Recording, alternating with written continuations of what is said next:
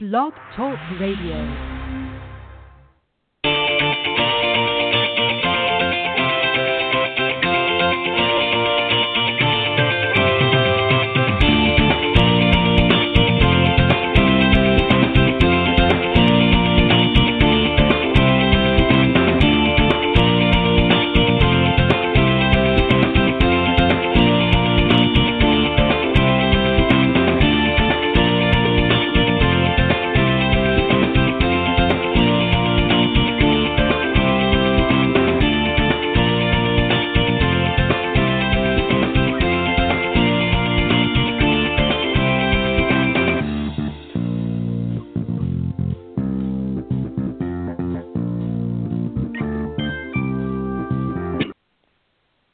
All right, good evening, everybody, and welcome to Golf Talk Live. I'm your host, Ted Odorico, and we've got a great show for you tonight. As always, going to be starting off with a great Coach's Corner panel. Got a great, fantastic panel on the show tonight, and I'll introduce them in just a moment here. And then a little bit later on in the show, I'm going to be joined by a very special guest, Bernard Sheridan. Of course, many of you may know he's an instructor at the Impact Zone Golf at the Tiburón Golf Club in Naples, Florida. We'll get an update from him on what's happening down there post Hurricane Irma.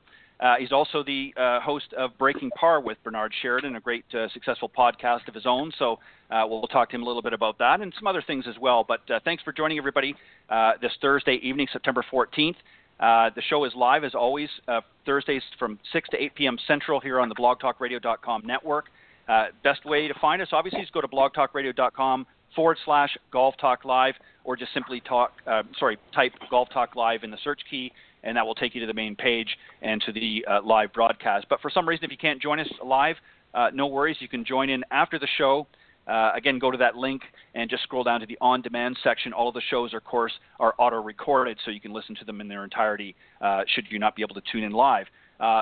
Also, you can go to iTunes or Stitcher.com, and under the podcasts section, just type in Golf Talk Live, and again, you can listen on those social media mediums if that's more to your liking. Always love to hear from you. If you're welcome to call into the show, the number to call is area code 646-716-4667, or you can email me personally at ted.golftalklive@gmail.com, and I'll relay or bypass a lot of the other social media that I normally ramble on about because we really need to get going on the show tonight. But you can find me on Facebook, Twitter, and, of course, LinkedIn. Always post there on all those social media mediums as well if you're interested in finding updates on the show.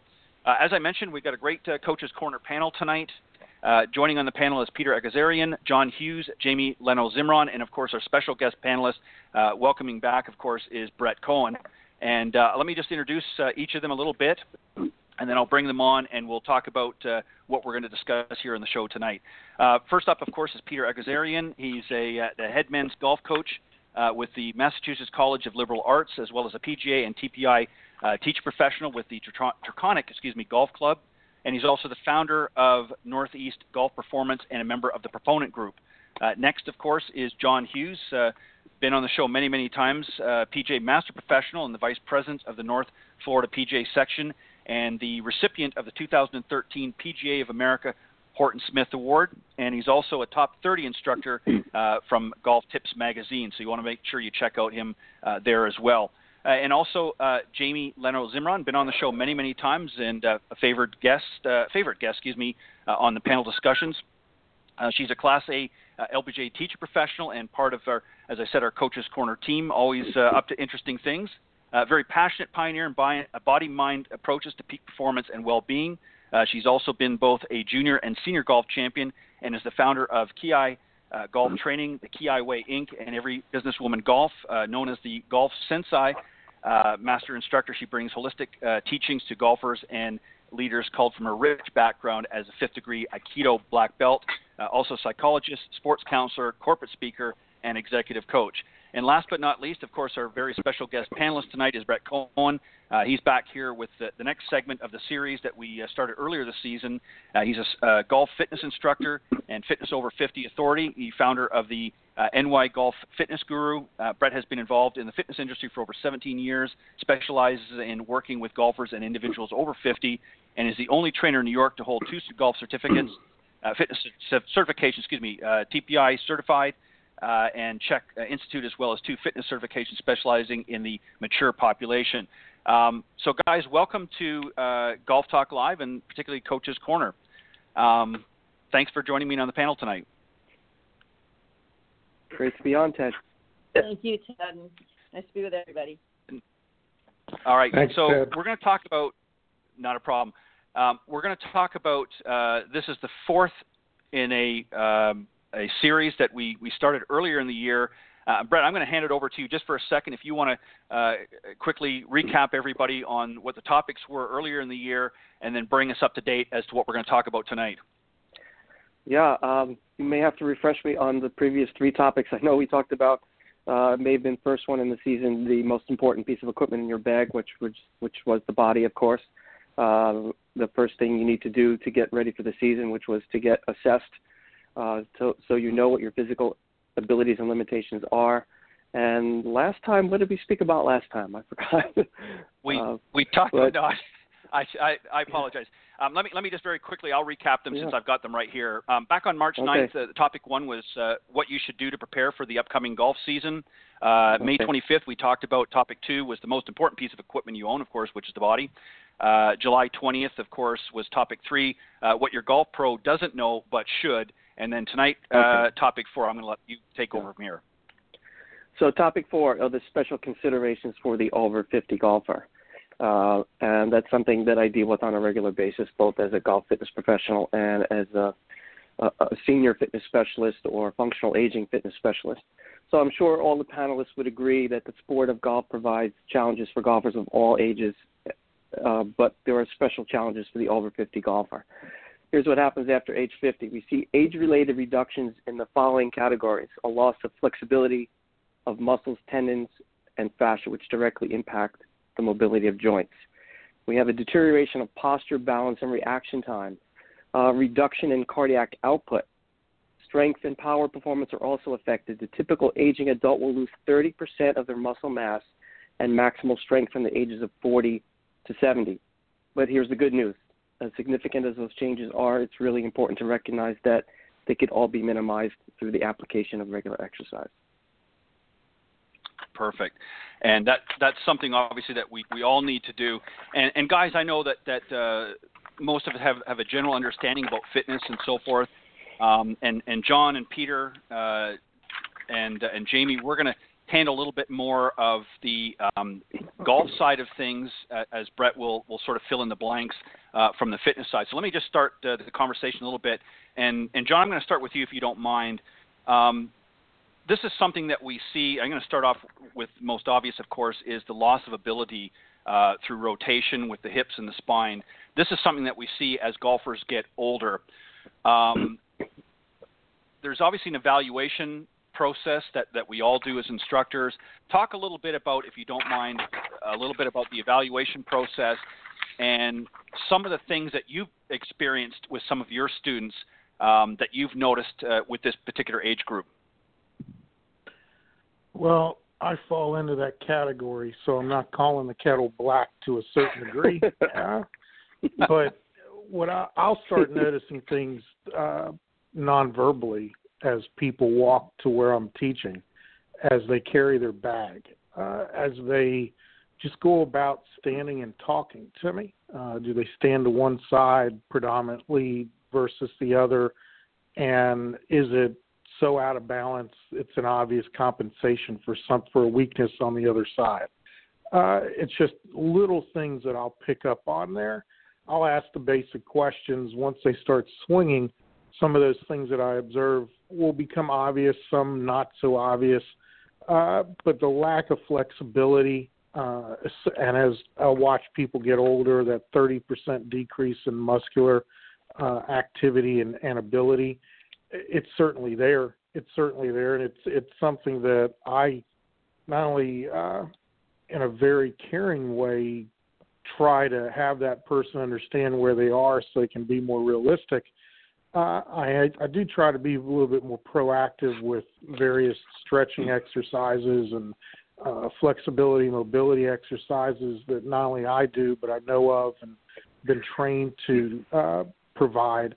But I'll also tell them, hey, I'm I can be dangerous with the information I have. Let me refer you to my trainer that can help you with this. And a lot of them take me up on it. Some of them don't. They recognize what their limitations are, and they're fine with it. And so long as they're fine with it and they understand they're only going to get but so far with their improvement, then the relationship's great. It's when they're not fine with reality and they keep fighting it.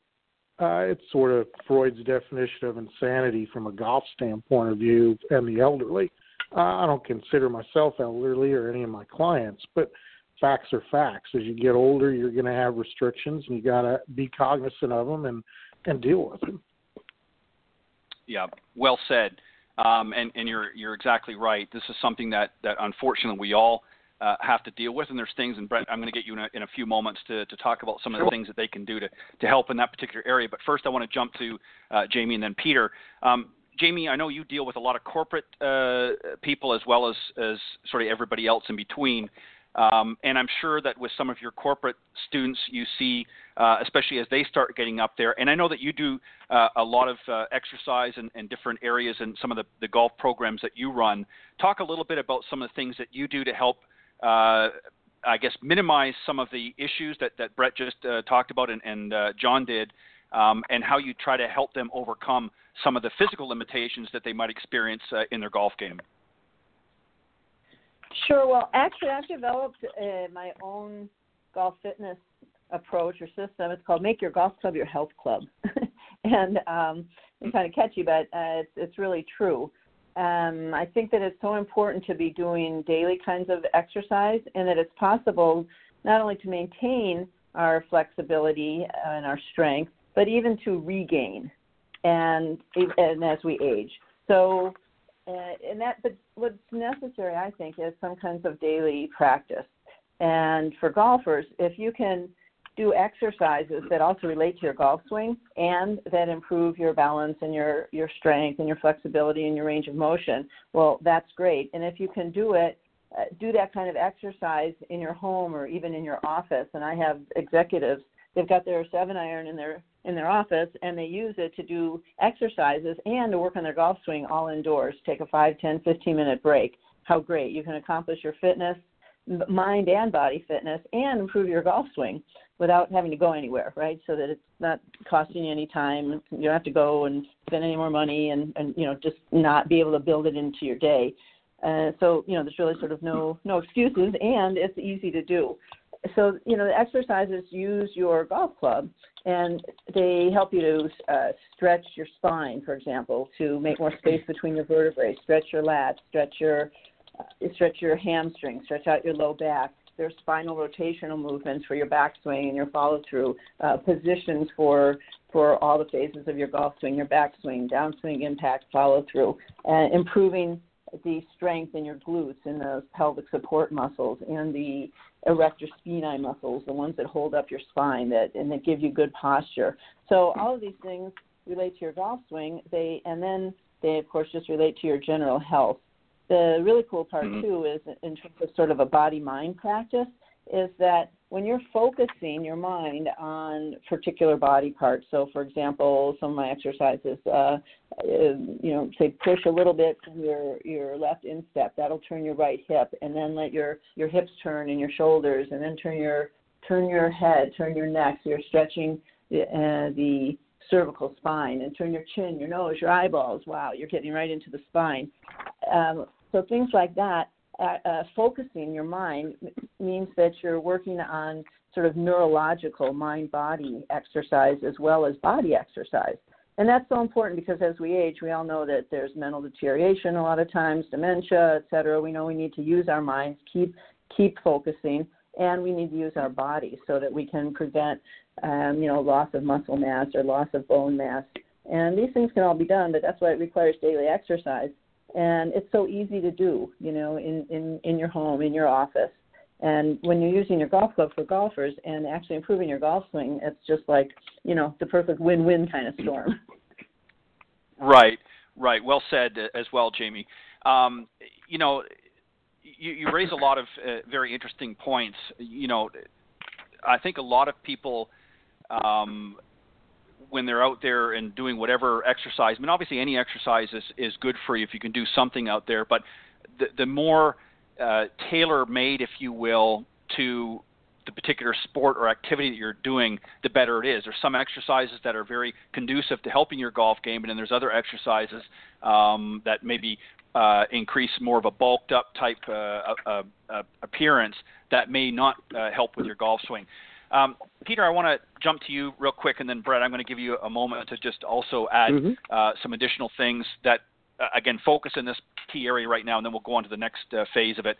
But Peter, one of the things that I'd like for you to talk about a little bit with your students is sort of the pre and post warm-up to both the teaching lesson on the practice tee, and also maybe even a playing lesson, or even going out and playing maybe in an event or something with your students. What are some of the things that you try to do to get your students? I mean, obviously you can't be there through an entire fitness routine, but do you try to make sure that they're incorporating some kind of pre and post warm-up routine in order to get loose and limber to be able to go out and play a successful round? Yeah, absolutely. It's also very tailored. They're very often, I have the fitness professional that I collaborate with is present at 2 supervised practice, which all my coaching people are recommended to go to. And she's very good. She tailors their warm up and cool down to their own physical limitations and their own personal bodies. So she's really fantastic in that sense. And I just help them understand how, that applies to their swing, helps them achieve what they really are able to do to be successful. I mean, especially talking about the aging population, it's really important for them to prepare their bodies, A, for performance, and then B, to, stave off any type of injuries that might be caused. Yeah, and well said. And also, too, Peter, I think it's, as I was saying, it's not only important to do some of these things before we go out and whether we're practicing or actually playing, but also even after, when you've been out on the golf course maybe for 3 or 4 hours or whatever the case may be, or out in the practice tee. I think it's also good to have a cool down as well. Is this something that through your fitness instructor that you work with your students, try to incorporate that into some of your lessons as well, to make sure that they're following some sort of a warm, a cool down or post physical lesson or playing lesson? Yeah, I mean, I encourage them to stay after for 5 minutes and just, regress down their clubs. If they want to start with driver, hit 2 drivers, hit, 5, 8 irons, and then start hitting shots to as short as they possibly can, to just make sure that they're defending themselves the best they can. I know that, anybody that's going to be going to the gym and doing any kind of rigorous workout afterward is going to be going through some sort of cool down period. It's kind of silly to think that we're going to ask them to do a complex motion for, half hour, 45 minutes to an hour, then just say, okay, see you, have a good day. Yep. It's fairly irresponsible. Mm-hmm. Yeah, and this is something, and just to sort of preface what everybody is saying, these are things that obviously we want to encourage our students to do, whatever level they may be at. But obviously we can't force you to do anything. But you certainly need to ingrain some of these things that we're going to talk about tonight into your golf regimen, if you will. It's not just about hitting golf shots and about strategy out on the golf course. It's also making sure that you're in peak condition when and whenever you're out there on the golf course, whether it's a practice session or it's a playing time as well. Sorry, go ahead. Ted, can I just answer the question real quick about the aging population? Just to look at one of their strengths instead of just the physical limitations. I feel as though their past experiences and their ability to relate to those past experiences is a real strength of that age demographic. And if they can mentally relate to what they're trying to accomplish, it makes it easier for them. That was my only piece of input for that. Sorry. That's a great point, Brett. What about that? We often talk about Peter makes a very good point. We often talk about some of the limitations as we get older, and I'm in that boat too. I mean, I'm going to be 54 in the new year, so I'm certainly well on my way past the 50. But Peter raises a great point.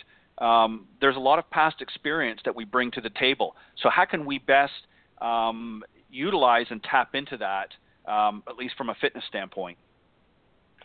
Well, certainly they have a lot of life experience, but I'm not sure it's going to depend on the individual whether they have a lot of fitness experience and how to apply the science of fitness to help them play golf better, as well as do the things they need to do, like to do, and want to do better. So knowing one's limitations, of course, is important, but some of them may have more inside of them than they realize if they're coached to do more than they're accustomed to doing. And that's what my job is to bring out the best with whatever they have left in the game or left in the tank. Right. Now, obviously, we talked a little bit about the rotation, and obviously there's issues with deterioration in the posture. But there's also a big thing that happens with all golfers of any age, really, is that loss of mobility or flexibility or even stability. Talk a little bit, Brett, about that, and then I've got some other questions that I'm going to put out to the panel in relation to this. So talk a little bit about that area as well. That's a common thing. And what are some things that the average golfer, but particularly some of our 50-plus golfers, can do to help in these three areas, the mobility, flexibility, and stability? Right. So they're all interrelated, of course, and John said earlier that he observes his students as they approach the lesson. He's basically observing someone's postural habits or what their postural imprint is.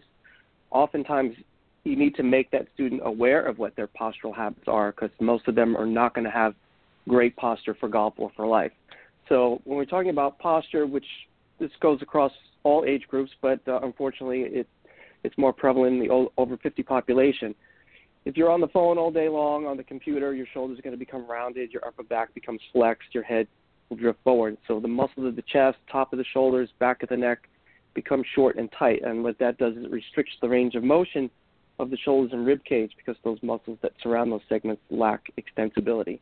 So flexibility training is going to be part of the solution there, including the habits that Jamie brought up, having a warm-up and a cool-down process to make sure those muscles stay as long as we could get them. I have 3 parts to my flexibility program. The first is the roll-it stage, which is changing the density of the soft tissue, the body soft tissue, the fascia. We do that with massage sticks and foam rollers and other tools that are designed to help change the density of the tissue. The next is to stretch it, and the third is to move it. So we do that in functional movement patterns such as squatting, lunging, twisting, etc., bending as well. Interesting. Jamie, I want to jump to you this time, and then Peter, and then John. Jamie, just sort of picking up on this mobility and flexibility and stability forum here. What can you add to maybe with some of your students that you've experienced? I know that you do a lot of work, particularly with stability and even flexibility. But what are some things that you try to do with your students to ensure that they're maximizing their best potential out there in the golf course in those particular areas? Well, I think in the areas that we've been talking about, warming up is so important, and we call them warm-ups, right? They actually warm up the body, but the warm-ups also give you a chance to focus your mind and to really be aware and present in your body. And there are simple things to do, for example, for stability in terms of make your golf club your health club. You can just have an iron, I like to have, and hold it just right next to you, or you just kind of stand on the ground and your hand is on top of it, right? So you're using it for some stability. And you do simple leg lifts. So raise one leg, keep the knee locked, and then raise and lower the leg. You can do reps, 5, 10, 25. And by keeping your knee locked, and you're really raising and lowering from the hips. So you're working on strengthening. the hip flexors, the glutes, and the leg you're standing on is gaining strength. And, of course, change legs or just move the club to the other side. I've had golfers 80, even 90 years old, may be difficult, actually, to even raise their leg or to do that with any kind of balance. Sometimes they'll use a club in right hand, left hand for, complete stability and then raise a leg one at a time. What it's really been, and there's some other ones, but what's really fascinating is that just by gaining that amount of stability and balance, a little bit more strength, all of a sudden they're able to find more power as they impact a golf ball. And power is not something they're necessarily experiencing, but now they've got stability. They've got some legs and feet under them, and they're not sort of swaying or lifting or whatever. Another just kind of basic exercise we were talking about, the fascia and the muscles around certain segments. So interesting that the arms and the elbows and the shoulders get really tight. And you can think of your elbows and your arms not being able to straighten out, kind of like your hamstrings being tight behind your knees. So you'll see people, for example, I have them just hold a golf club in both hands and raise it above their head. And you'll see that it's difficult to extend their arms out completely straight because the muscles around the whole segment around their elbows and are tight, and the shoulders are tight. So they're holding the club up above their head as much as they can, with elbows as straight as possible, and just some simple suggestion to straighten as much as they can, and then just to sort of gently pump the shoulders back, just 1, 2, 3, 4. This starts to gently loosen the shoulder girdle and to loosen as well as strengthen the back muscles that we're talking about, the sacrospinalis muscles, and then extend that club up a little bit higher. So they're starting to open up and to stretch out the arms and the elbows. Well, what does that do? With greater stability, and then they can have better extension as they take their club back, and particularly coming through. Lots of times with the elbows real tight, they can't extend their arms, and so they lift up quickly. They may top the ball or not get very much power distance. So, there's no ideal place. Like, you've got to have your arms perfectly straight, right? You're not 20 years old. Right. It doesn't matter. Right. But for each individual who gains a little bit more stability, a little bit more extension, as they're holding the club over their head, kind of lean to one side so that you're stretching out the side of your body. And we call this pulsing, where you kind of push into your hip with, again, repetitions, 1, 2, 3, 4, 5, over to the other side with a breath. And you really want to breathe deeply. It's calming. It increases cardiovascular function, and more oxygen pumping through the system, oxygenating the brain. All these things happen just by doing a simple exercise.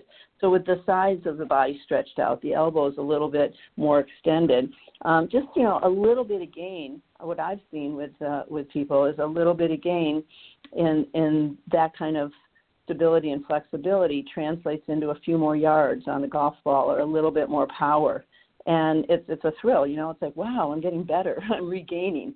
And what's also really nice is that, really, people are thrilled. And it's a thrill, too, to see someone. I've seen literally, 85, 90-year-old students who are just standing up a little bit taller, extending a little bit more, rotating a little further, and you can hear the pop on the ball. It's like, wow, and it's such a thrill. It's really exciting to actually regain function, regain power, regain distance. And the nice thing, too, as a corollary is that, you put your golf club down, we all have to walk around, and we know particularly as we get older and elderly people, probably the biggest problem or danger they face is falling. And so if we can do things to increase balance, increase strength, then we can prevent falls, and that can be life-saving, Yeah, exactly. And again, well said. Peter, obviously we have to do, as John alluded to in the beginning, he's already evaluating his students as they're walking up for the lesson. But one of the things, obviously, that a lot of people, really at any age, this can happen. But again, we're going to focus a little bit on some of the 50 and plus golfers, as Jamie also talked about, was loss of power and flexibility. One of the things that I'm sure you've seen this, maybe you could talk a little bit about this and how you sort of try to help overcome this, is a lot of golfers, because of a deficiency they may be experiencing, whatever they may be, will try to compensate by making adjustments in their swing. Once you've sort of diagnosed that, do you then put in place some sort of a plan to help them through your fitness expert that you're dealing with, some sort of a plan to sort of overcome some of that instability, if you will, or issue that they may be dealing with, in order to not sort of use something as a crutch, in order to, in other words, a Band-Aid for their swing. Talk a little bit about, through the evaluation process with maybe one of your students, when you come across a scenario like that, and how do you try to help them overcome that? Yeah, I mean, just to answer your question pertaining to, if it is their choice to put in the time necessary to, work on their physical capacities and their physical functional ability, then I am happy to go down that road. I'm happy to recommend them to, this person, the person that I collaborate with. But more so that I see on a everyday basis is the player, we'll say over 50 for the sake, applying a conceptual understanding of their golf swing that they feel like they have to do something that their body can't physically do. Never mind in swing, but in a functional everyday sense, and then they don't get better. They're asking themselves to do something their body can't do. So if someone has a shoulder limitation in their right shoulder and can't rotate it past 90 degrees, how can they possibly come from the inside during their golf swing? They have to some degree, move the club on the forward swing to the left. Well, if they have a physical, like a conceptual understanding that that's what their body has to do, then that starts a completely different conversation that can result in them making better ball contact, controlling their ball better, and at that point they can add distance and enjoy the game more. If they choose not to go down the road of working on their functionality, addressing limitations, there's can be a more productive conversation in that instance about how they can have a different conceptual understanding of their golf game or their golf swing or the motion they're working on, and work at a different level of efficiency, and that can help move the needle towards them enjoying the game more or executing the shot they're working on better. That it's one or the other. You have the person that's willing to make the choice to put in the time, to listen to the professional that I'm referring, or the professional that they choose to go see, or you have the person that's unwilling to do that, does not want to invest the time or cannot invest the time, who just has no self-awareness as to what their body can do functionally, and then applying I call them have-tos that they read in a magazine or were given an input by a peer, a friend, possibly a professional, or a magazine or something that they saw on television as something they feel like they have to do to play golf well. That's what I see more often, and very, very often. Yeah, and that's a great point.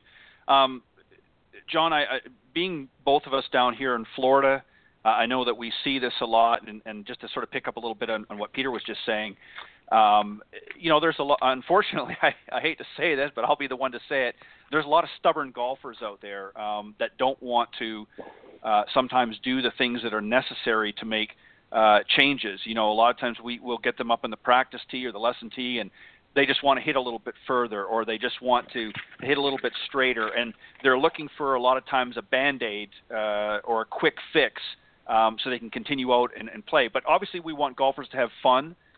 We don't want to, be too taxing and making it too difficult for golfers. But at the same time, I think that there has to be a conversation in the industry, and, we're starting a little bit of it here tonight, but to the golfer themselves, and say, a conversation that maybe starts off and saying, if you really want to improve, these are some things that you're going to have to be willing to do. Otherwise, you're going to keep going down the same path.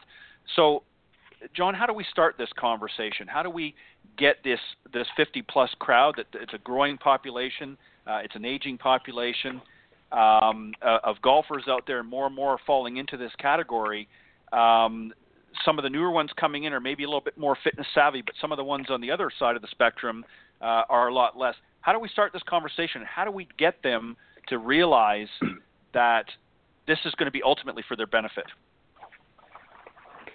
Videotape them walking down their stairs, and when they see themselves fall, then you got to start. Again, it's all about having fun, and I'm glad everybody's laughed because I was trying to figure out how I was going to get that done. It's real easy. I take it two ways, and it's based on the client. There are some clients that are ready to get hit head on, smack dab in their forehead with, hey, you need to get in better shape. And then there's others you have to dance around that because they are looking for Cheech and Chong's magic dust. And I always tell them, I don't have it. I'm helping you reach in your pocket to find it. So the ones I can have the conversation with immediately, I do. And the real key is not to drill it home too hard. They already know it. You don't want to become mom and dad or brother, sister, or spouse. You want to remain coach, because if you drill it home too hard and they compare you to their nagging spouse, they're not going to listen to you. So you have to do it in a way that really presents it objectively. Those kinds of people, I normally will talk about it not as a golf function, but as a life function. That when they're at that social gathering at the clubhouse Friday nights, they won't have to stand on one leg or lean on the table any longer for support. That when they're dealing with their grandkids, they can still run some circles around the younger ones versus the older ones. I try to put it more in perspective that way. The ones you have to dance around, I'll get them doing things, and they'll sort of look at me and go, hey, what in the world am I doing this for?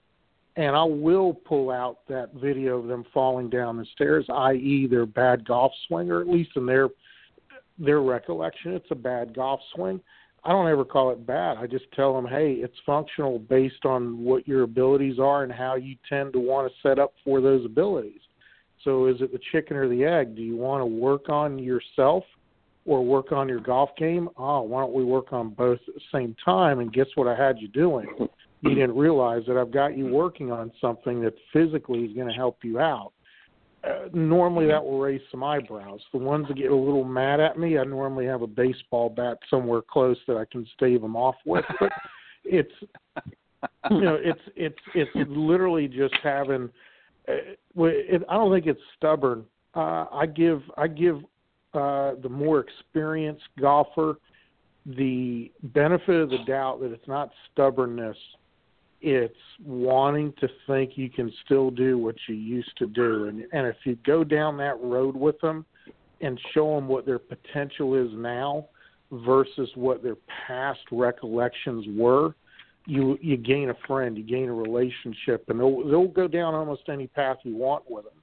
But if you hit them in the face too hard with, hey, you're not capable of this, you can't hit the broadside of a barn if you tried, that may work for some, but I've never found it to work for a lot. What I found is let's support them. Let's create that relationship and have them understand, hey, I live in your shoes a little bit, and here's some things I do. But at the same time, let's make it fun. It's okay to make it fun, and it's okay to make it subliminal so you don't think that you're doing anything work-wise. Bottom line, if you relate it back to their everyday life, maybe them and their spouse can roll around one extra night a week or a couple of times a month or whatever. I mean, that may work. Yeah, John's got it right. You have to find out what motivates them.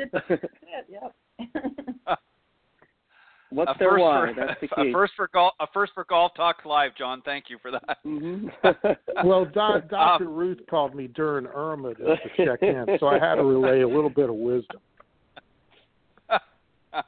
Well That's said. Perfect.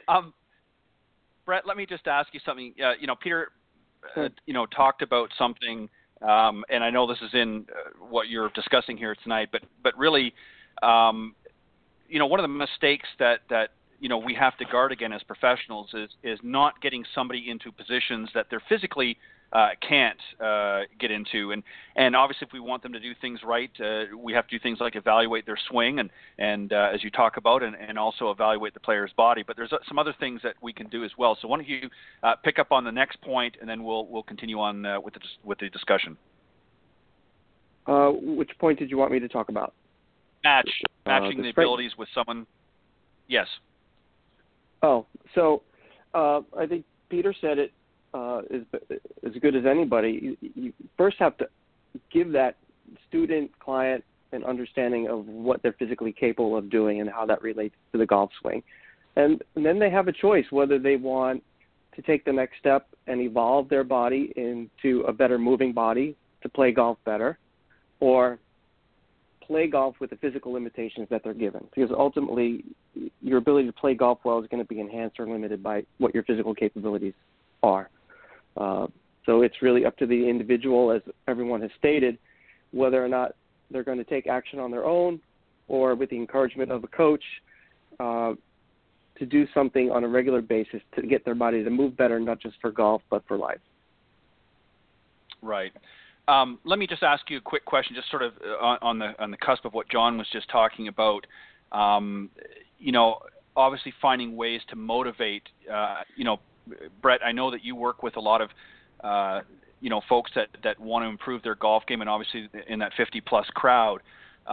Just maybe give us some of the feedback that you get from them as to some of the limitations that they've experienced, that maybe a lot of golfers experience, for those that might be tuning in, that they can relate to, and then what you try to do, because obviously you're not a golf instructor, but you're rather a golf fitness instructor, which obviously is different from the rest of us. So what do you do to try to get them motivated and sort of open their eyes to a new way of thinking, if you will, to better their games?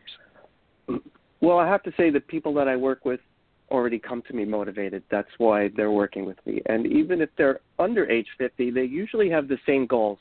One, they want to play golf better. So they've come to a realization, whether they're 33 or 63, that their ability to play golf better is limited by how their body functions. They've either gotten feedback from a golf teaching professional like the other people on the panel, or they've watched enough golf that they could see that they don't move as well as they would like to play golf the way they would like to. The way I say it is their body doesn't move the way it needs to play golf the way they want to.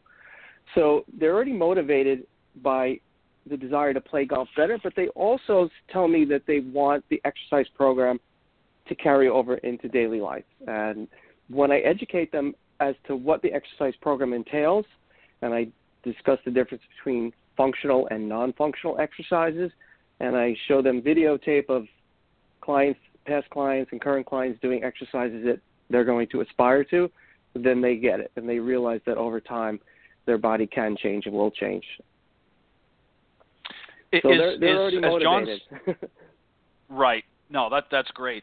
Is what John said earlier, too, is stubbornness maybe the wrong word to use in describing some of the golfers? What would be a better way to characterize maybe misinformed? Or lack of information. There are still people I talk to on a regular basis. Just one potential client the other day that even after an extensive conversation could not grasp the difference between non-functional and functional exercise, because there's still a lot of people that think that strength training needs to be done in a seated environment because that's what they're accustomed to seeing in a gym. And so I go about explaining to them why that's less than ideal for a variety of reasons, which I'm not sure you want to get into tonight. But sometimes they get it, sometimes they don't. Most often, if I'm in front of them, they're going to get it because I have a way of expressing it that is irresistible. So they're going to understand why it's different and why it's important. So sounds like we might have another Dr. Ruth moment coming here, but we'll have to save that one for have to save that one for another time, Brett. Okay. Now, Peter, I wanted to ask you as well, because I know that obviously you're now the as you made mention, or as I made mention, the opening credits that you're now the headsman men's golf coach with the Massachusetts College of Liberal Arts. So this is a new venue for you that you've been working at, and obviously, we're dealing with a younger crowd in that. But I imagine that you also do talk about some preventative. I mean, at some point they're going to be hitting this market segment. Are there things that you do or that you're going to be doing in your programming that will help in a maybe preventative way to keep them in their peak performance as they continue on their journey and eventually get to that stage? In other words, better prepare them. Because this is something that really, let's be honest, that in my generation and John and so on and so forth, this is something that was really not as readily available as it is today. So what are some things that you're doing or you're going to be doing in that position to maybe help foster that? At their stage, their level of functionality is not at a maximum, but it's pretty close to the peak. You're talking about, I'll call them kids because they still are, but you have young adults who are between the ages of 19 and 23. No matter what their body fat percentage might be, their muscle function and their their joint function is pretty close to their peak. So what I work with the young people is on levels of efficiency in their golf motion so that you can be installed during their functional time in their life, instead of what I see often afterward is that you have a player that's reaching their 30s or their early mid-30s and they start experiencing the beginning of the drop-off, and they can't move like they did when they played college golf or competitive junior golf, and they're coming to me or another coach or teaching professional to help them reach that level of efficiency at that point so that they can play further and further and further into their lives, and they're not going to experiencing the injury or the stress put on their bones and joints by inefficient movements. And for the college students, obviously we're looking to just help them lower their scores as much as possible, but also I look at it as just a long-term investment in them, in helping them move as efficiently as they possibly can in their golfing motions. It's just not their full swing. Right. Yeah. And obviously I think that the Brett, as you were mentioning earlier, is that the lack of knowledge or education is really what hinders a lot of folks out there from really being at their best. And I think the information out there, as long as you're careful where you're getting the information from, is much more readily available and accessible to especially the up and coming golfers now. So it really sort of behooves. Yes, go ahead. Sorry, just to finish the thought real quickly. Given the fact that this is my first season with the team, we're heading into our first off season. The college does have a great support team on the physical side. They are going to be working with the physical trainers over the winter, heading into the spring season, just to prepare their bodies as best as possible. But that's something that is right in the infancy of that entire process. So we are attacking it from that end. I just didn't finish my thought there. That's all. Sorry, nope, not a problem. Brett, just to wrap up real quick, any sort of closing thoughts or comments that you want to make, and then I'm going to go around to everybody and give them a chance to let the folks know where they can reach out and get in touch with them. Yeah, sure. I think part of what holds a lot of people back over the age of 50 is that after age 50 they start to move less instead of moving more, because they actually need more movement after age 50 because of all the things I mentioned earlier on in the show.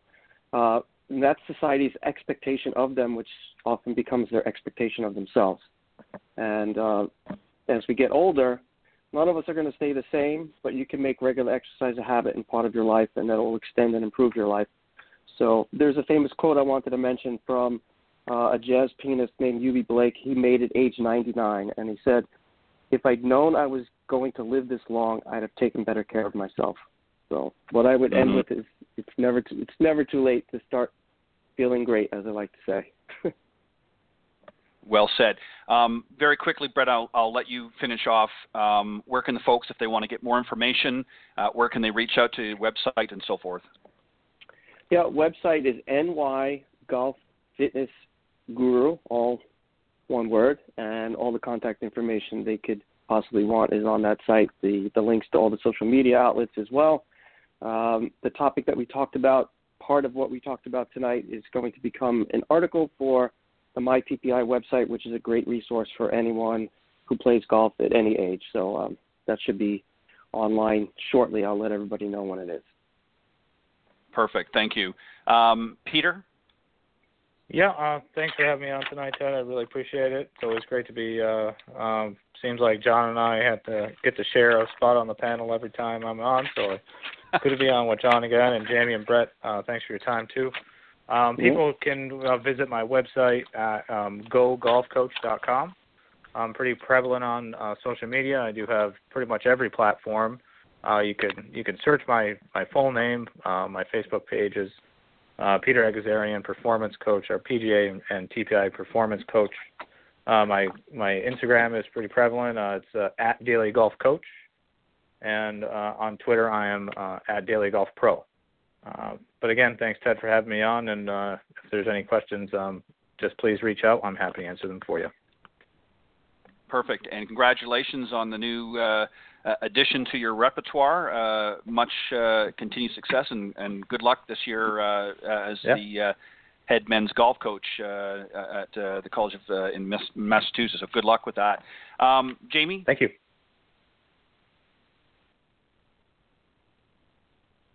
Hello? Hi, Jamie. Yes, hi. Yeah. Go ahead and let the folks know if they want to reach out. Oh, sure. Well, again, thank you, Ted, and thanks to all my esteemed panel members. It's great just to hear from everybody and talk about this subject. People can find me at kiaigolf.com, Kiai golf.com, or direct call is always helpful as well, easy to reach at 760-492-GOLF, 492-4653. And I just wanted to share one story before we close, Ted, if I can. My father's now 97, and he broke his hip, but it was when he was 89 and out riding his bicycle. He used to stop to answer his cell phone. That's how he broke his hip. But when he was 80 is when I started to teach Golf Bliss, and Ki Golf Bliss is balance, length, and integrate, stretch, strengthen. And I made a DVD series, which is available, kind of a classic series now on my website. But my dad was always a very average to worse golfer, and once in a blue moon broke 90. Usually shot in the 90s and in the hundreds. Anyways, he became my student at age 80, and he continued to improve until that day 9 years later when he unfortunately fell off his bicycle. But he actually shot more rounds in his 80s than he did in his 40s or 50s or 60s, which was really cool. And he literally carried my DVD series around in his trunk in his car, because everywhere he went, at a driving range or playing golf, people said to him, "Oh my God, how old are you?" And he'd tell them his age, and nobody could believe it, because he had a full backswing, a full turn, a full follow through. He was hitting the ball straight, with pretty nice distance, not huge, but just and really consistent, and this really nice golf swing and amazing balance for his age. Anyways, you tell him how old he was, and they go, "It's impossible. That just can't be true." And he'd go, they say, "What are you doing?" And he'd say, "Well, you know what? My daughter made this thing." And it's not because she's my daughter, but because it's helped me so much. And he was like my best salesman, which was really great. And he really encouraged me way early on when I started teaching some of this Ki Golf and Golf Bliss and stuff. He encouraged me to work with, I like that phrase, experienced golfers, and particularly people even getting up into their 80s and even 90s, and to see just what was possible. So I wanted to share that story because he's been such an inspiration. And by the way, he's a lefty as well. Well done. That is definitely an inspiration. There's no excuse for those of us out there in their 50s after listening to that. Thank you very much, Jamie. And John, certainly last but not least, your contact information, and then just a quick update on how things are post Hurricane Irma in Orlando. Sure.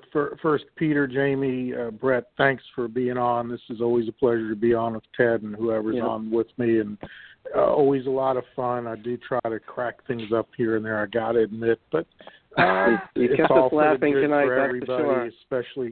especially for the listeners. You can reach me at johnhughesgolf.com. I teach out of Falcons Fire Golf Club in Kissimmee, which now looks like a big pond in certain places. Central Florida did get pretty ravaged from the golf side of things. Until it touches you personally, like it has me, you sort of knock it off as something you see on the news. Do reach out to those people that were affected by Harvey and Irma and let them know you're there to help them, to do whatever it is for them. Believe it or not, just a simple bag of ice is some things that were simply needed by me and my family. And when it showed up knocking on the door, it was very much appreciated. We're digging out of it slowly but surely, according to the electric people here. It could be as late as next week before some people regain power. I was lucky enough to get mine back literally 40 minutes before the show today, so that's why I was saying I was doing better earlier. Certainly doing better now than I was at the beginning of the show. So it's, hang in there for those people in Central Florida, South Florida.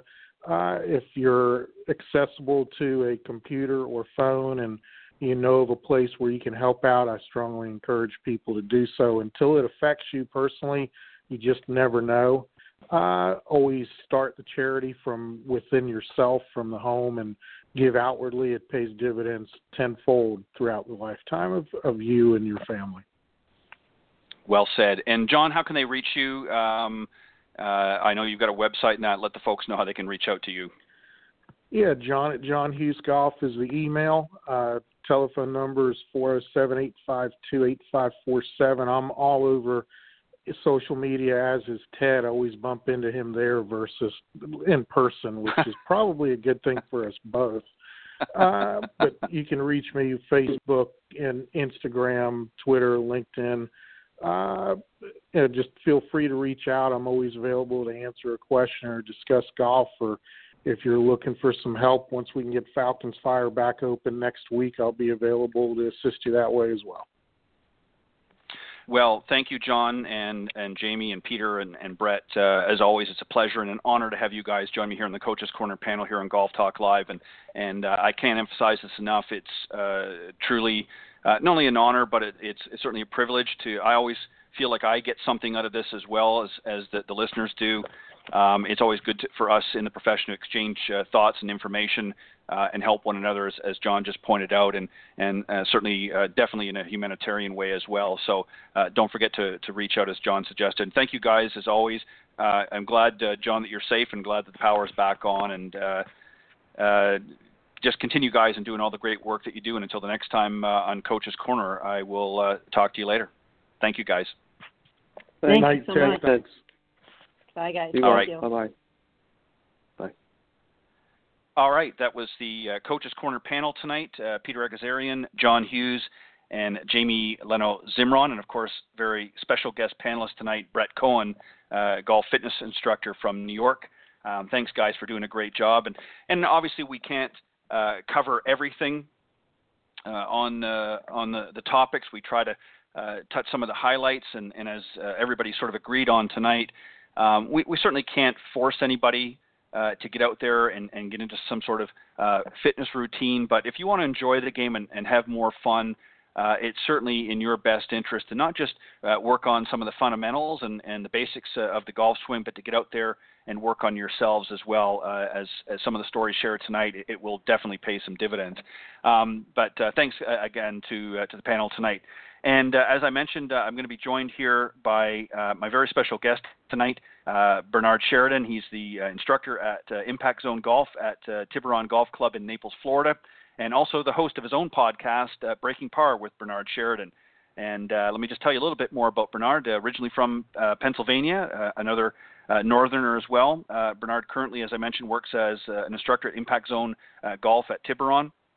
And has been sharing his vast teaching experience for 19 plus years, and again also host of Breaking Par with Bernard Sheridan, which is a very successful podcast.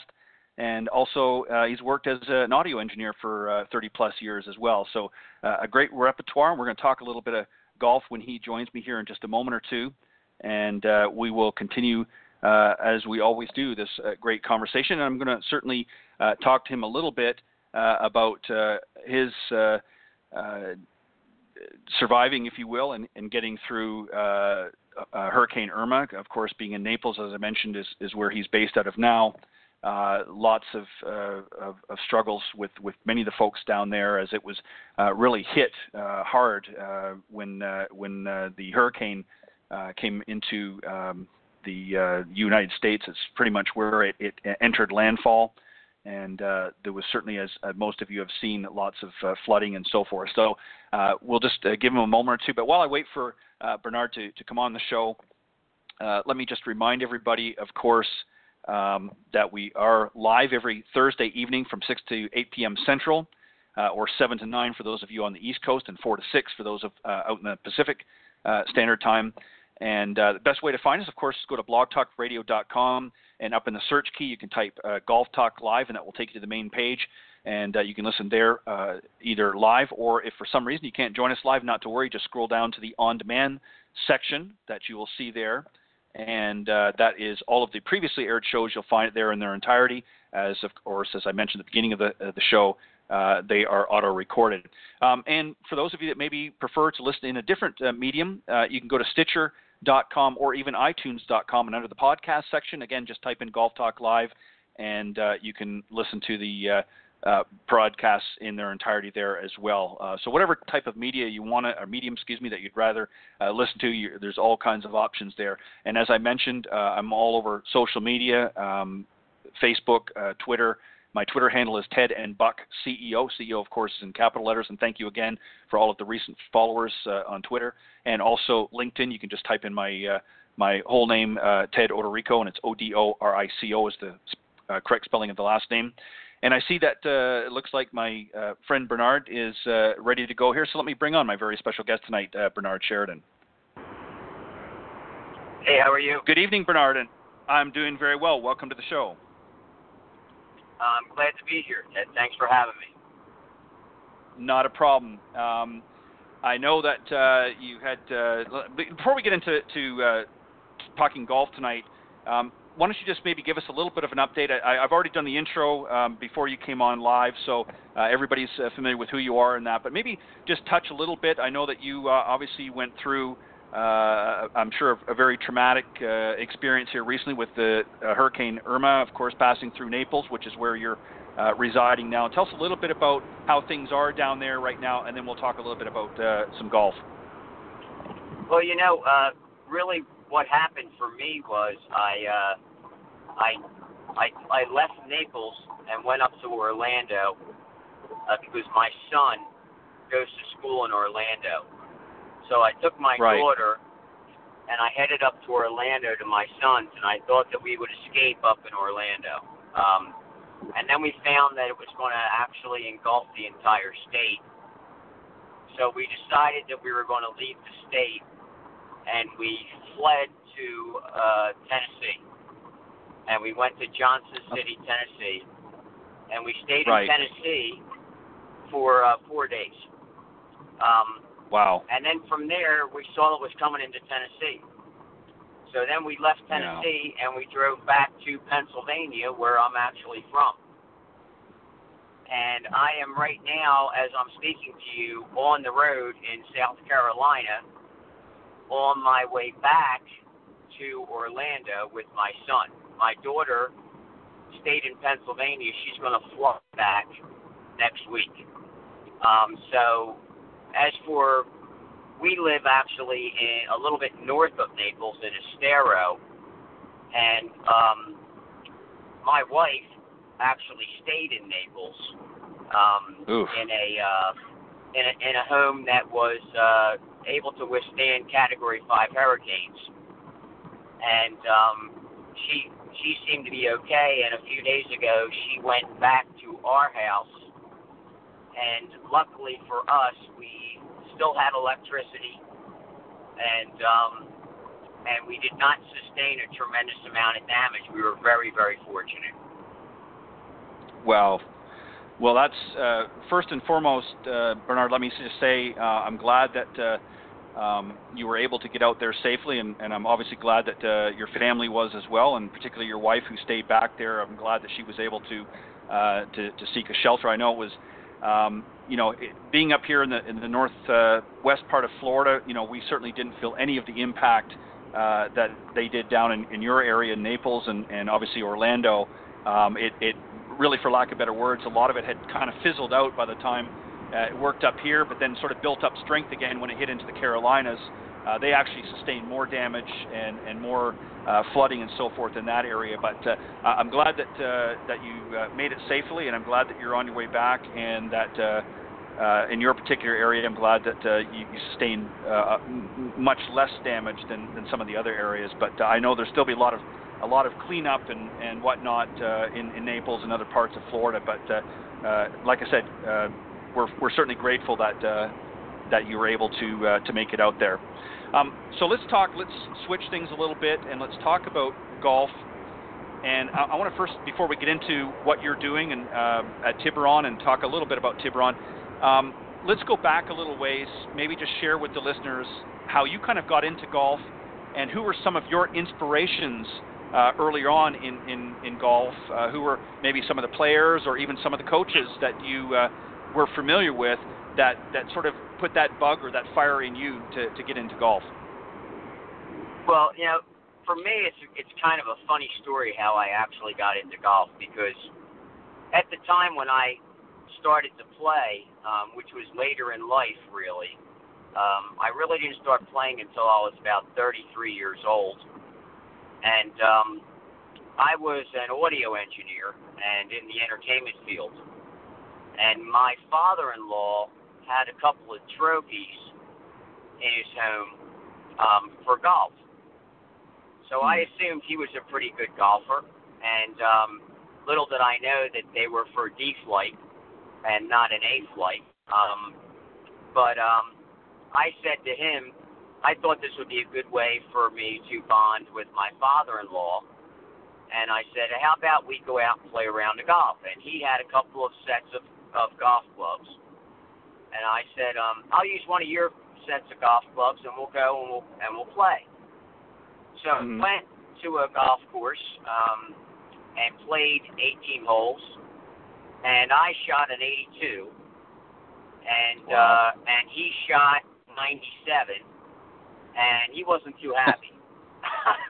He was actually kind of mad at me. And he said, I thought you didn't play golf. And I said, I don't play golf. And he goes, that's a lie. I've been playing golf for years, and you beat the heck out of me. And I said, I didn't even know I was playing against you. I said, I thought we were just playing. And so of course I caught the bug. And then not that long after that, he actually got prostate cancer. And when he went to get that looked at, they found out that he needed a triple bypass. So they did a triple bypass. He was in the hospital for a month. God rest his soul now, because he's passed away. But right.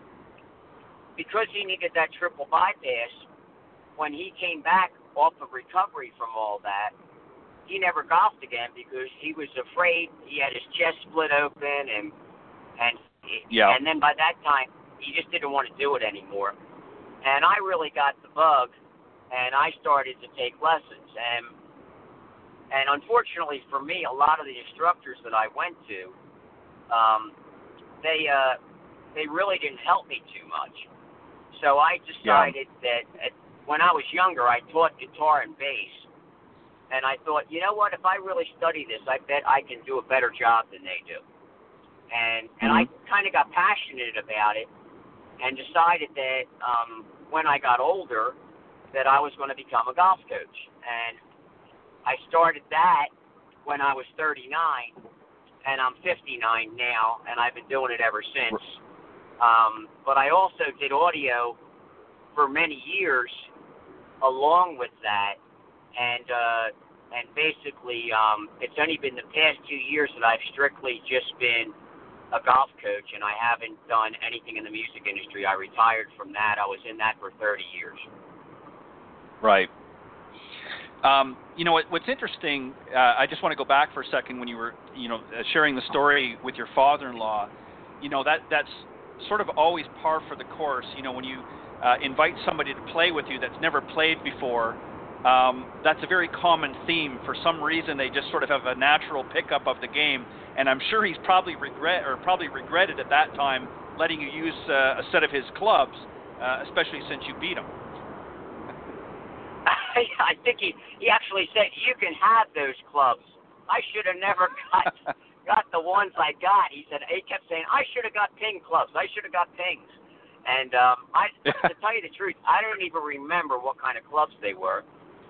And then when I actually got clubs myself, I tried to hit ping, and I hooked them off the planet. I could not hit a ping club to save my life at that time. Right. Because most of the pings were offset, and I was hitting everything left. Yeah. Yeah, they were difficult. When they first came out, they were very difficult for a lot of folks that weren't familiar because, like you said, they were offset and it just wasn't normal for most people's eyes. Was there any golfers, before you started playing and then ultimately got into coaching and that, was there any players that growing up that you kind of, I won't say go as far as necessarily say to admire, but that you really enjoyed and kind of put that spark as well into you? Was there any particular players growing up that caught your eye? Well, I think the two players that caught my eye the most when I was younger, because I did see golf and I did watch it, and I wasn't a huge fan of golf. I was more of a baseball fan, and I still am a real big baseball fan. But I think the two that I liked the most are actually three. Was Jack Nicklaus, and Lee Trevino, and Gary Player. I liked Arnie too, but there was something about those guys. And then I had kind of like, as I got older, I had many brushes with Gary Player, and out of that whole grouping, he really became my favorite player. And only because of the funny little things that happened with me and him. Which was really crazy, but and then today, really my favorite player is Jordan Spieth. I tremendously admire him as a person, and of course he's just such a fantastic player, and I can see that same look in his eye that you could see in Jack's eye. I mean, he just has that certain kind of look that he's gonna not give up no matter what, and that's how Jack always was, and I always admired that. Yeah, and Jordan, just to add very quickly, and then I want to move on to what you're doing now. The other thing about Jordan too is he has a tremendous work ethic. He puts a lot of thought. It's not just out there beating balls day in, day out. He actually puts a lot of thought into his game. And that really, I think, separates. I mean, there's so many great players out in the PGA and, of course, the LPGA Tour, as you know, but there's something special that separates the players that sort of hover around the top on a week-in, week-out basis. And as you said, there's sort of that twinkle in his eye that is very reminiscent of Jack Nicklaus. You're exactly right. And I think a lot of that is they both have a good work ethic, but they also have a very strong mental side of the game, which to be a top player, you've got to have. You can't be just a great ball striker. You've got to be somebody that mentally can stand the test of time out in the golf course, and he definitely has that. So I'm in agreement with you on that. Let's move on to what you're doing now. You're an instructor at Impact Zone Golf at of course, the very prestigious Tiburón Golf Club. Tell us a little bit about your academy there, and also a little bit about Tiburón, about the course itself. Well, the academy that's at Tiburón is on the back of the range. It's a pretty nice layout there. It's a good size driving range, and there is actually two covered areas where we do lessons, and then also there's a short game area there, and there's a nice area that has uneven lie, where it's like a big mound where you can do uphill, downhill, side hill, and then a good-sized putting green back there. And then we have a small office in the back that we can actually bring students in and look at video in there, as opposed to just looking at it on the computer out under the canopy. And it's a beautiful golf course. The grounds are fantastic. I mean, it's really gorgeous.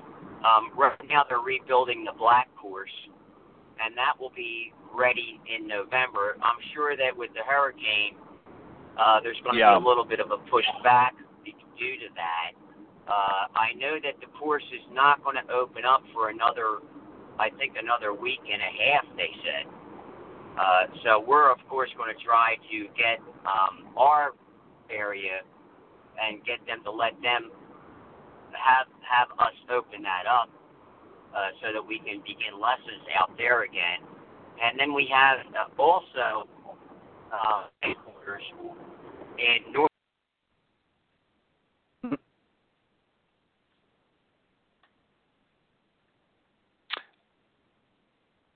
It looks like my apologies. It looks like Bernard's call got dropped. He probably, as he said, he's traveling through South Carolina, so I'll just wait for a second and let him call back in.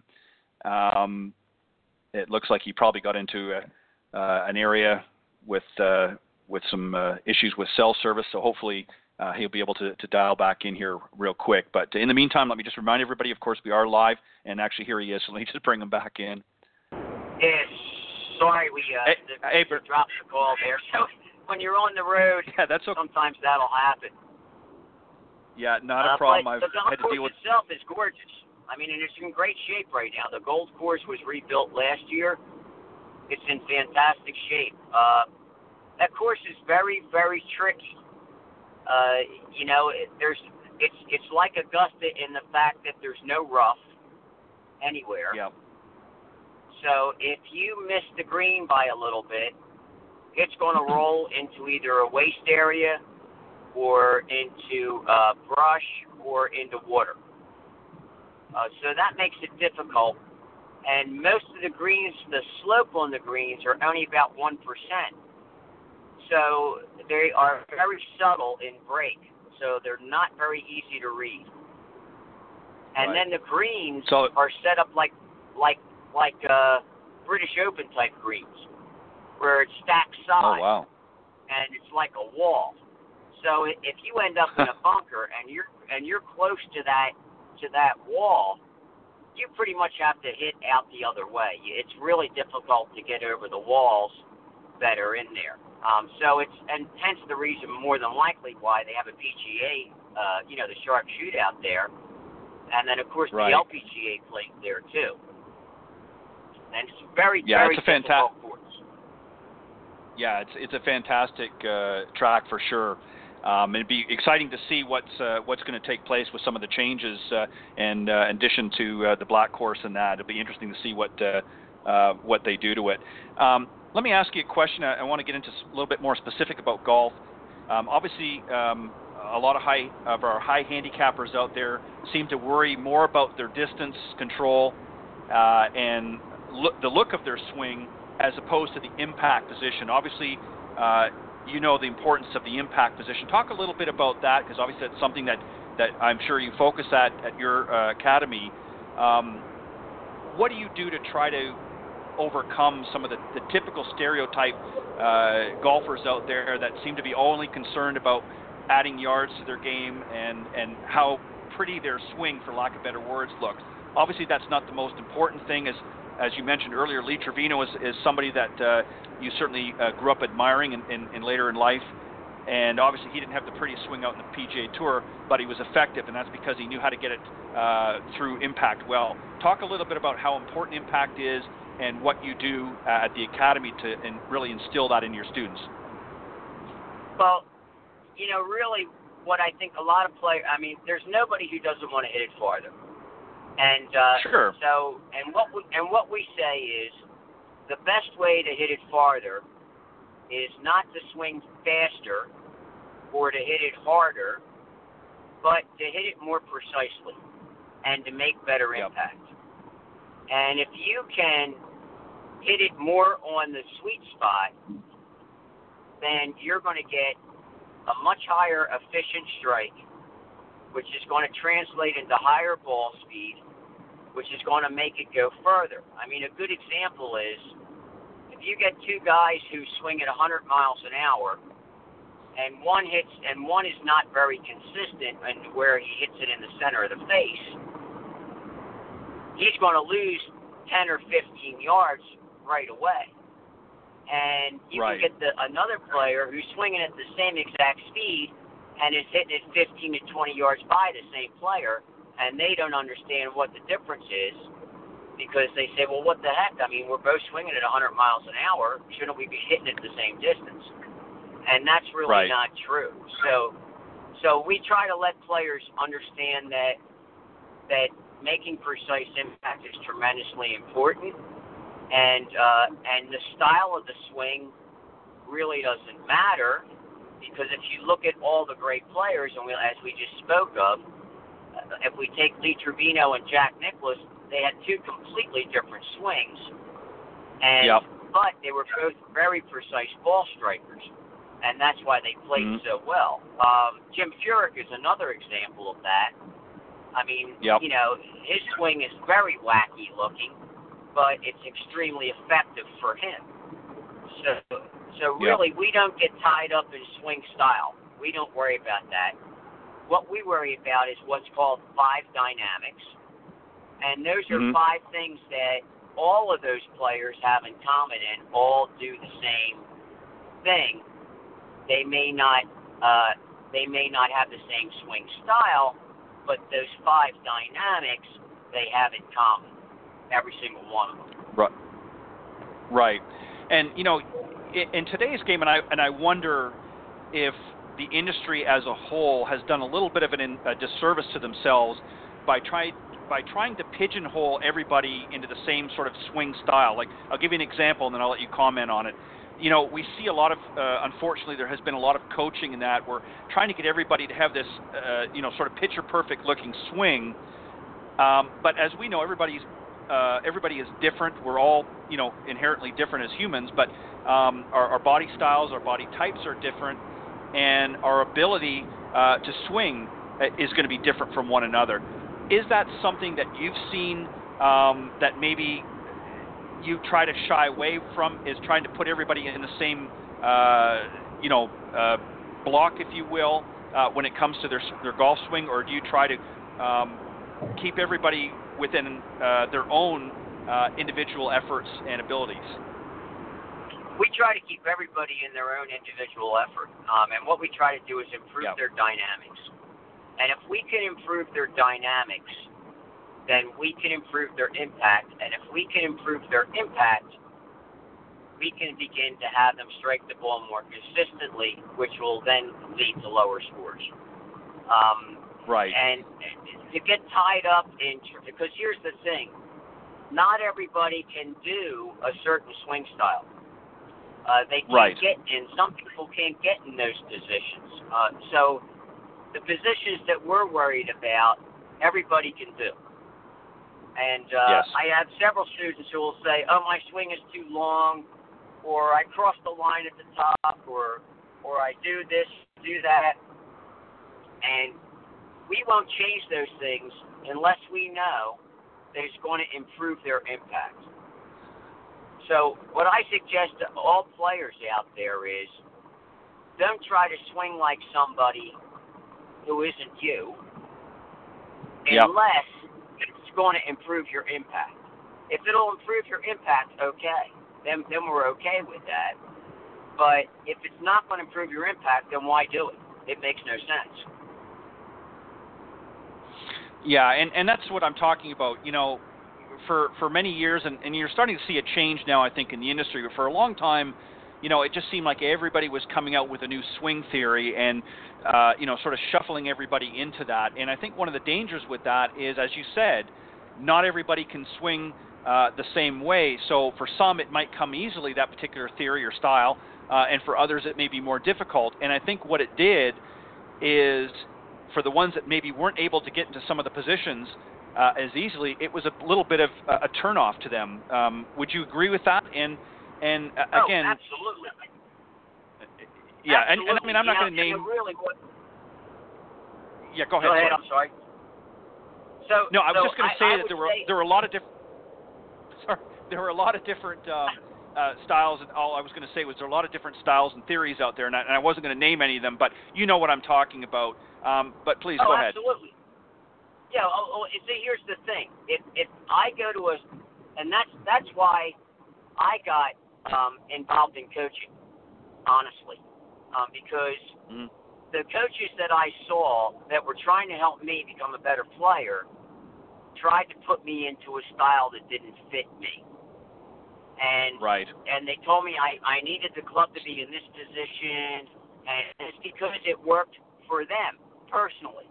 Now, yes, what it did was it just confused me, and it kind of messed me up, and it actually set me back, and I started to move backwards. So I decided that I was going to get away from those people, and I was going to start to study more impact. Now, the way that I ended up with Bobby Clampett was that a lot of the things that Bobby came up with, I was coming up with at the same time on my own.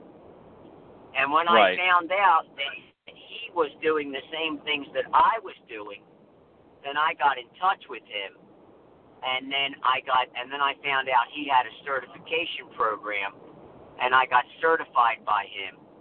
And then he was very pleased with what I did, and then I got the next certification, and then he asked me if I would be interested in being a full part of a team that he was putting together to build a new academy in the Fort Myers area, which ended up at Tiburón. Originally, we thought it was going to be at Gateway, which is in Fort Myers. But it ended up at Tiburón, and which I'm very glad because, you know, there's no better place in South Florida than Tiburón other than maybe the Blue Monster down there in Miami, Doral. So those are probably well-known golf courses in South Florida, and I feel very honored to be, part of that team. And it's lucky for me that a lot of the things that we just had like minds and really looked at, that 4-inch forward swing bottom and that flat lead wrist and maintaining that lag and impact and things of that nature, dynamic, instead of trying to make it into positions. All those dynamics happen more as a result of doing things correctly and delivering the club more with your body than with your arms. Yeah, and I agree 100%. I think that, I guess what I was getting at too was, there's been a lot of theories put out there, and again, there's too many to list. And I think it created more frustration, and it leads me to the next, topic that I want to discuss with you, and that is, as we both know, technology has driven the industry for the last several years. From everything from new apps to, TrackMan, FlightScope, all kinds of things out there. Most of it is fantastic. Some of it, might still be out in what people think about it, but for the most part, it's pretty good.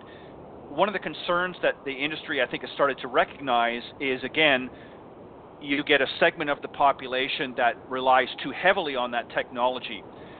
So, obviously, I know that you do use some technology. How do you find and create a balance when using it, not overwhelming your students, but at the same time using it for what it is, and that is a tool? Well, what we use it for is a measuring device to see progression. and it's not as much just numbers, but seeing a progression in where the path is, where the swing bottom is happening, where what the launch angle is, what the spin rate is, and understanding that there are certain numbers that need to be produced to maximize your effectiveness. And right. But we don't try to get students to produce those numbers. And what I mean by that is, all right, you're at let's say you're hitting a 6-iron, and you say, okay, well right now you're at 8,000 RPM with your 6-iron, so we need you to be at 6,000 RPM. Well, we don't say that to them because that's confusing. That's like a doctor saying you're at 300 cholesterol and we need you at 200. So you as a patient would say, okay, well, I understand. I kind of understand what the numbers mean, but really, what do I have to do to change those numbers? And should I be constantly looking at the numbers? Well, no. You'll look at the numbers when you come back and we test you again. And if the numbers are better, we know you're moving in the right direction. So we don't really get tied up in numbers or path or all those other things. We use it as a way for students to understand what they're doing. And then when we see them again, if we put them up there again, we can show them how they're progressing.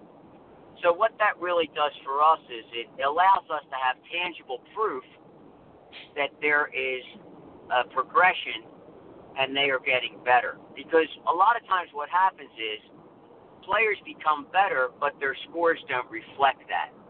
And most players believe that if they're going to get better, they have to lower their scores or they're not getting better.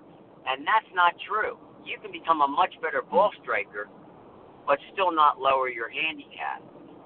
And it might be because you're not working on now you're becoming a more efficient ball striker with your full swing, but there might be other parts of your game that are lacking. And that could be short game, it could be inside 100 yards, it could be putting, it could be getting up and down, it could be sand play, it could be mental game, it could be core strategy. There's a lot of different components in the game that makes you be able to actually lower your handicap. A lot of people think that they can just hit it farther, they're going to lower their handicap, and that's not true. Right. Well, and that's exactly right. I mean, we see a lot of long ball hitters that, certainly are great golfers, but they're not in the hunt week in, week out because they don't have maybe other parts of their game. One player that comes to mind, and you may or may not agree with this, who was obviously, in this day and age, was a phenomenal ball striker, certainly has, won some, tournament here and there, but I don't think has risen to the level he could have been simply because of some of the things you just point out, and that's Luke Donald. Phenomenal ball striker. I mean, he's been compared to some of the greats, but, you don't see him as an effective player, but he's an effective ball striker. So that kind of proves what your theory, what you were just talking about, is you can hit the ball fantastic, but if you're not putting all the pieces together and scoring, then it doesn't really matter. And I think this is the trap, right? I think this is the trap that a lot of amateurs fall into, is they're too worried, again, as I said earlier, about getting into that perfect ball striking and not really learning how to play the game. I totally agree. I mean, the name of the game is getting the ball in the hole. And and you don't have to be the greatest ball striker to do that. You have to be but you do have to have several different parts of your game effective to be able to do that. And I think the problem is that too many people teach just off of the driving range mat, and these guys are playing. And then when these guys go and play it or go hit balls at the range, they're hitting all these great shots, and then they go out and play, and they're hitting it all over the place. And it's because they're not learning how to do things on the golf course and how to figure things out. And when they start to actually learn how to figure things out, that's when they start to see changes in their scores. Yeah, and that's, again, is a great point because, as I was saying, it's great what you're doing on the range. You certainly have to develop those fundamentals, and you have to be able to gain some consistency in your game. But when you now get out on the golf course, most players, and I'm sure you've seen this so many times you've lost count, a lot of players have a difficult challenge taking their range game out on the golf course. They're hitting them great on the range, but when they get, as you said, when they get out on the golf course, and I like the fact that you said earlier that you talked about how you're able to create a lot of different scenarios in your academy, uphill, downhill, side hill lies, this sort of thing, to give a more realistic feel for some of the players out there. Are playing lessons something that you subscribe to a lot, and do you try to get your students out on the golf course as well as on the practice team? Absolutely, and if it was up to me, every other lesson would be a playing lesson. And the reason why is because, it's funny, but golf is the only sport where people practice not on the place that they play. Right. You play tennis, you play on a tennis court. You practice baseball, you might go into a batting cage, but 9 out of 10 times you're on the baseball diamond. If you play basketball, you're on the basketball court shooting on a hoop. It's almost identical. So I think the problem with most people who practice on a range is, number one, a lot of them will only hit like 2 or 3 clubs on the range, and they're hitting off a level lie the whole time. Yes. That never. I can't think of any round of golf that I've ever played that I hit more than maybe 2 or 3 shots off of a level lie. Even on some tee boxes, they're not always exactly perfectly level. So that's a big problem, and I think that a lot of people don't. I think that now people are starting to understand that, and instructors are starting to understand the importance of that. And I write blog posts and things like that all the time. Right. And I tell my students all the time that when they practice, I honestly don't like them to hit the same club more than 2 times, because they're never going to do that on the golf course. So if they practice a little bit more like they play, and if they don't try to hit 100 balls in a row with a 7-iron or a driver, all that's going to do is just build in a mechanical. That's fine if you're trying to work on a specific thing, but you're never going to do that on the golf course. And Ben Hogan, when he practiced, he never hit more than 21 balls without taking a break. Right. He would hit 21 balls, and in his day it was a little bit different, but he would hit 21 balls and then sit down and have a cigarette and a glass of ginger ale. And he had the ginger ale because it helped him feel more, he felt that it gave him better touch and feel. And I guess he thought the cigarette was to calm his nerves or something. But he also would make the last 3 balls in those 21 balls. If he didn't hit his target, then he had to hit another 21 balls. If he hit that target in those last 3 balls, then he could go home. He would not go home until he did that. But he went home a lot because, according to stories that I've heard, and stories that I've heard from actually people who actually personally witnessed him doing demonstrations, he could hit any iron within 3 feet of his target on a regular basis. And most of the time, he would hit the ball right into the shag bag. The guy who was shagging it didn't even have to pick it up. It went right into the bag. That's how good he was. Yeah, it's amazing, you know. And I've always said, you know, I had the pleasure of, unfortunately he's no longer with us, I had the pleasure of interviewing legendary Billy Casper on my program, I think about 3 or so years ago. And, you know, he was sort of the same mindset. You know, they just had a different way of dealing with things when they were, you know, up and coming on the tour and playing golf. And, you know, it was a lot less about mechanics and more about, you know, actually out there playing and strategizing, if you will, much like, as you said earlier, with Nicklaus and even Jordan Spieth. So it was a much different breed back then. They, you know, some of the players certainly, you know, Nicklaus certainly didn't, you know, get out in the driving range and beat balls for hours upon hours. You know, he thought about the types of shots he was going to be needing maybe for when he was playing Augusta National or some other important tournament. So he was focusing on actually playing the game and strategizing on how he was going to play a specific golf course, and not about hitting a picture-perfect, you know, golf swing or a shot each and every time. It was about bringing what he knew he was able to bring to that particular venue that week, and that's really what he worked on most of his life.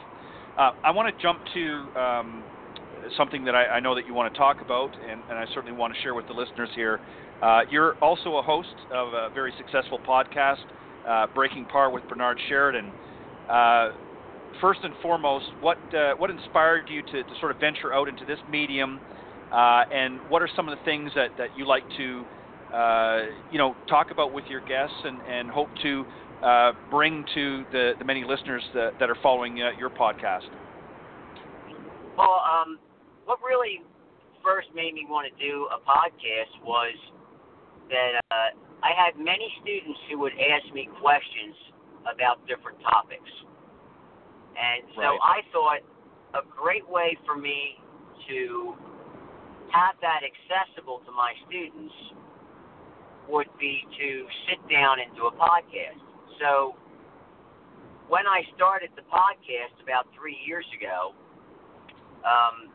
it was just me and a microphone, and I would talk about a topic for a half an hour.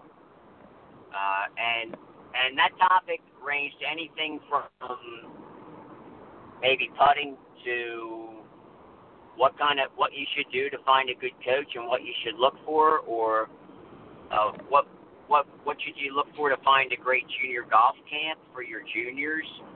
What are some of the things that you need to know? And I did that for the first 40 episodes. So 40 weeks, once a week, I did a half-hour show, just me and a microphone talking to the air, which was not that easy to do. And no. and I also thought too that in the beginning I didn't worry about messing up because I knew I didn't have any listeners. And I thought, nobody knows who I am. Oh, you know, if I mess up, I mess up. It's no big deal because I might have 1 or 2 listeners out there who are actually my students, and they don't care whether I mess up or not. So that was a great way for me to fine-tune my skill on the microphone as a you know, someone who's hosting a podcast, and hone my skills that way. Well, after 40 weeks, I started to run out of ideas, honestly.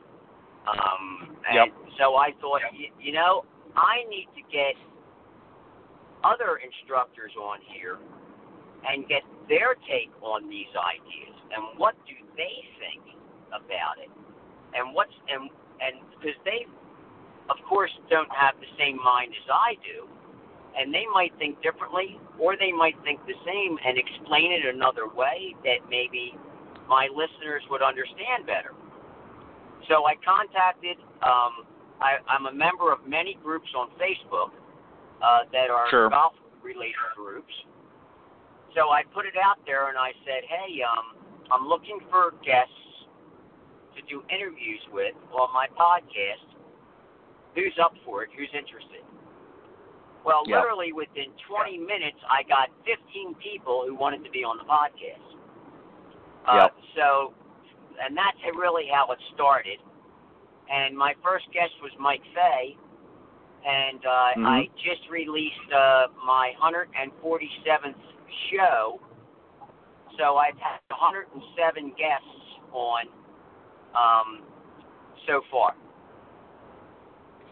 Yeah, and I actually took a year break too. I took a year break due to the fact that I got throat cancer is what happened. So I had to take a year break, and I did not. I was unable to even speak for about 3 months. So I just basically took a break from it, and then once I recovered, then I came back and started the show again. So I probably would have been at about 200 and some episodes, maybe 207 or 206 or something. But I'm at 147 now. Well, let me first say I'm glad that you have recovered, and I know that you've done extremely well with your podcast. I know that you've had obviously we share some of the same guests, of course, on yours are on mine as well, and have been over the last several years. And I think what's good about this is this provides another medium. I know that you're on Facebook all the time as I am, and some of the other social media, and it is a great way to network, but it's also a great way of exchanging information. And obviously this podcast not only gave you an opportunity to share and express your thoughts on the game, but also bring a host of other like-minded professionals, and even maybe some that aren't like-minded, to share their views and thoughts and inputs into the game as well. So kudos to you for doing that, and I'm glad that it's been going well. Where can the listeners go? Is there a website or links that they can go to pick up some of the ones that you've released so far?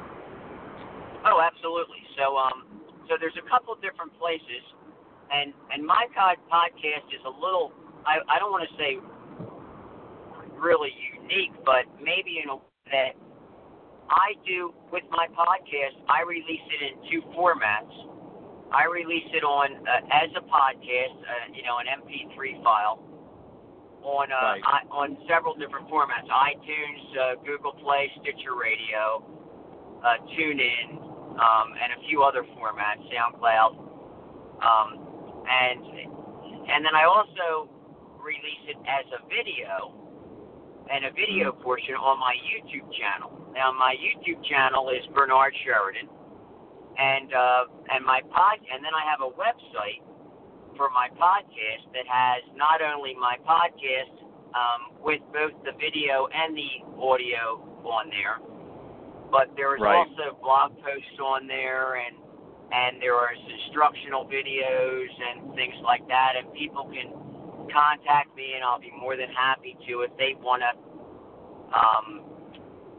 if they have a topic that they want to have covered, then I'll either do a video on that topic and put it on my YouTube channel, and then put it on the website or whatever. But the website is www.breakingparpodcast.com. And then, of course, the YouTube channel is just my name, Bernard Sheridan. And then you can find me on many social media. Facebook is Breaking Par the Podcast on Facebook, and Twitter it's @ParBreakers, because my previous golf academy that I owned in Pennsylvania was called Par Breakers Golf Academy. So I still use that name, even though I'm with Impact Zone now. I actually closed that facility a few years back when I got offered to come down here to Florida and work with Impact Zone. And then perfect. And then I'm on like Instagram and also on Google Plus. I do a lot of things in the golf community on Google Plus, which is Ricky Potts is the mastermind of that. I don't know whether you know Ricky, but yes, I do. But Ricky actually also is in charge of digital media at Tiburón now, and I've known Ricky for many years. And now we actually work at the same club, so which is really kind of cool that happened. And I release a lot of stuff there. And now I release a lot of stuff. There's a new website that's over in the UK that contacted me, and that's clubfacegolf.com, and they actually have it's a social media, kind of like a website that's built to bring golfers together and to let them know about different golf courses and things like that. And they asked me if I would be a part of that and write blog posts for them on a regular basis and release my podcast on their website, give them links to that regularly and things like that. So there's a lot of ways that you can hear or find out about things that I do in not just the podcast, but instructional videos and things of that nature. Now, let me ask you just a final question as we get ready to wrap up. Obviously, I know you're heading back down home to first to Orlando with your son, and then you're going to be heading off over to Naples. Once you kind of get back in the swing of things, for those that might be interested in maybe working with you at your academy down in Naples, how can they? What's the best way to get a hold of you there? How do they get about getting hold of you? Oh, they can go to impactzonegolf.com. And the number is there. The number there is 239-236-5536, and they can ask that they'd like to take a lesson with Bernard Sheridan, and they will hook you up there. They can also, if they like, they can email me direct. My personal email, which is parbreakers@gmail.com. Or they can call me direct, and I'm not afraid to give out my personal cell phone number, believe it or not, and that's 215-518-0435, and I'll be happy to answer any question that they have about it and set up a time for them to get a lesson with me, and either at the indoor facility or at Tiburón itself, or do a playing lesson, whatever they wish. Perfect. Well, Bernard, I want to thank you very much. I know it's, I'm sure, been a challenge keeping your eye on the road and speaking with me and sharing some of your thoughts and inputs into the game with my audience. I appreciate you coming on the show, and I'd love to have you come back on again on a future show, but I want to thank you again and be safe on the rest of your journey, and I'm glad that things are went as well as they did down home, and I hope that you continue success with the podcast and also with your academy. Thanks very much, Ted. I really appreciate you having me, and you have a great show here yourself, and I listen to it often, and I feel very honored that you asked me to be on.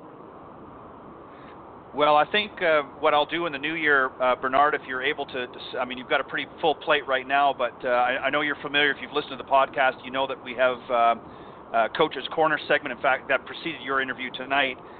Maybe you'll throw your hat in the ring on a couple of the Coach's Corner segments next year when we start it up again in the new year, and join some of your fellow teacher professional and coaches on there.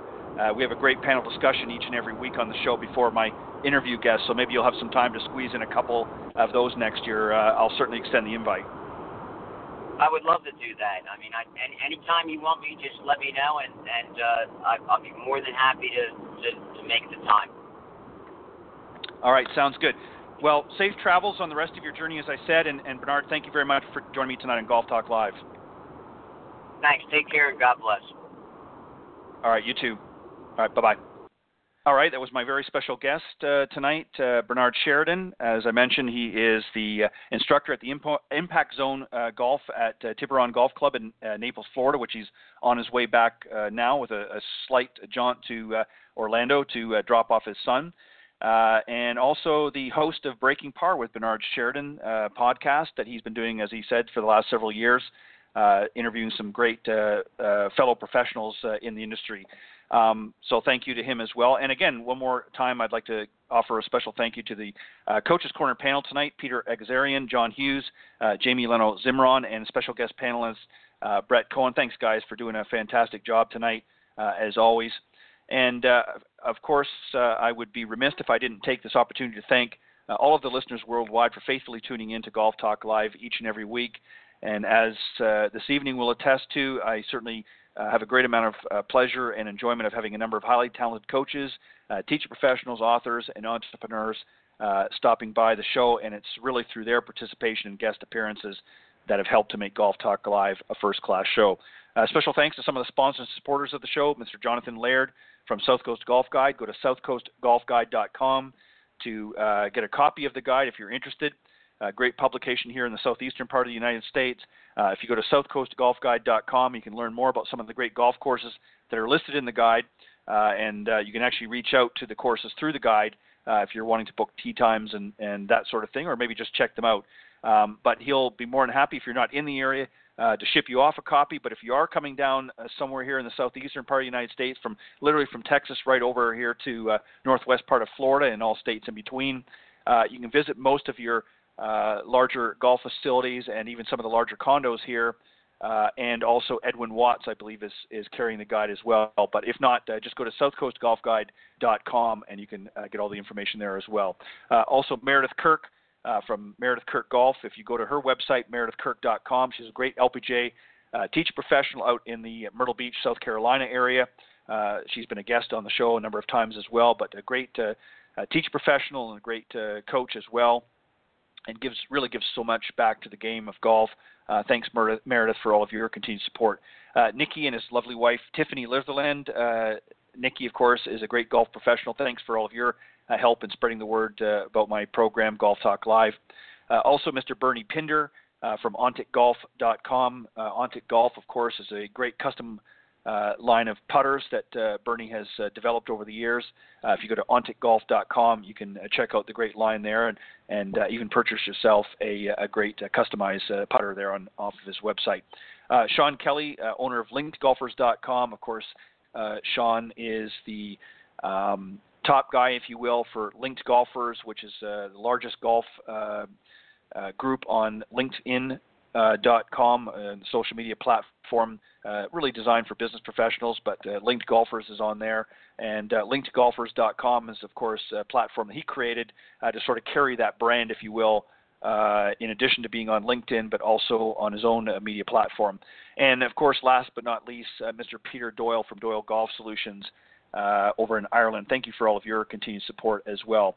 And on that note, I will see you guys next time right here on Golf Talk Live. God bless everybody and have a great weekend.